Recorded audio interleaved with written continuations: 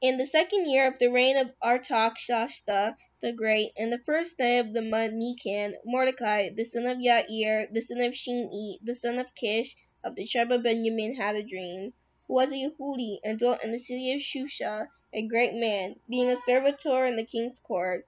He was also one of the captives which Nebuchadnezzar, the king of Babel, carried from Jerusalem, with Yechoniah, king of Yehuda, and this was his dream. Behold, a noise of tumult, with thunder, and earthquakes, and uproar on the land. And behold, two great dragons came forth ready to fight, and their cry was great.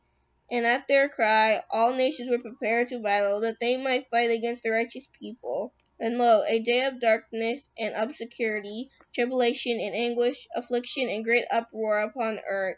And the whole righteous nation was troubled, fearing their own evils, and were ready to perish. Then they cried unto YAHUAH, and upon their cry, as it were from a little fountain, was made a great flood, even much water. The light and the sun rose up, and the lowly were exalted, and devoured the glorious. Now Mordekai, who had seen this dream, and what YAHUAH had determined to do, was awake. He bore this dream in mind, and until night by all means was desirous to know it. Hallelujah. This was the reading of Additions to Esther, chapter 1.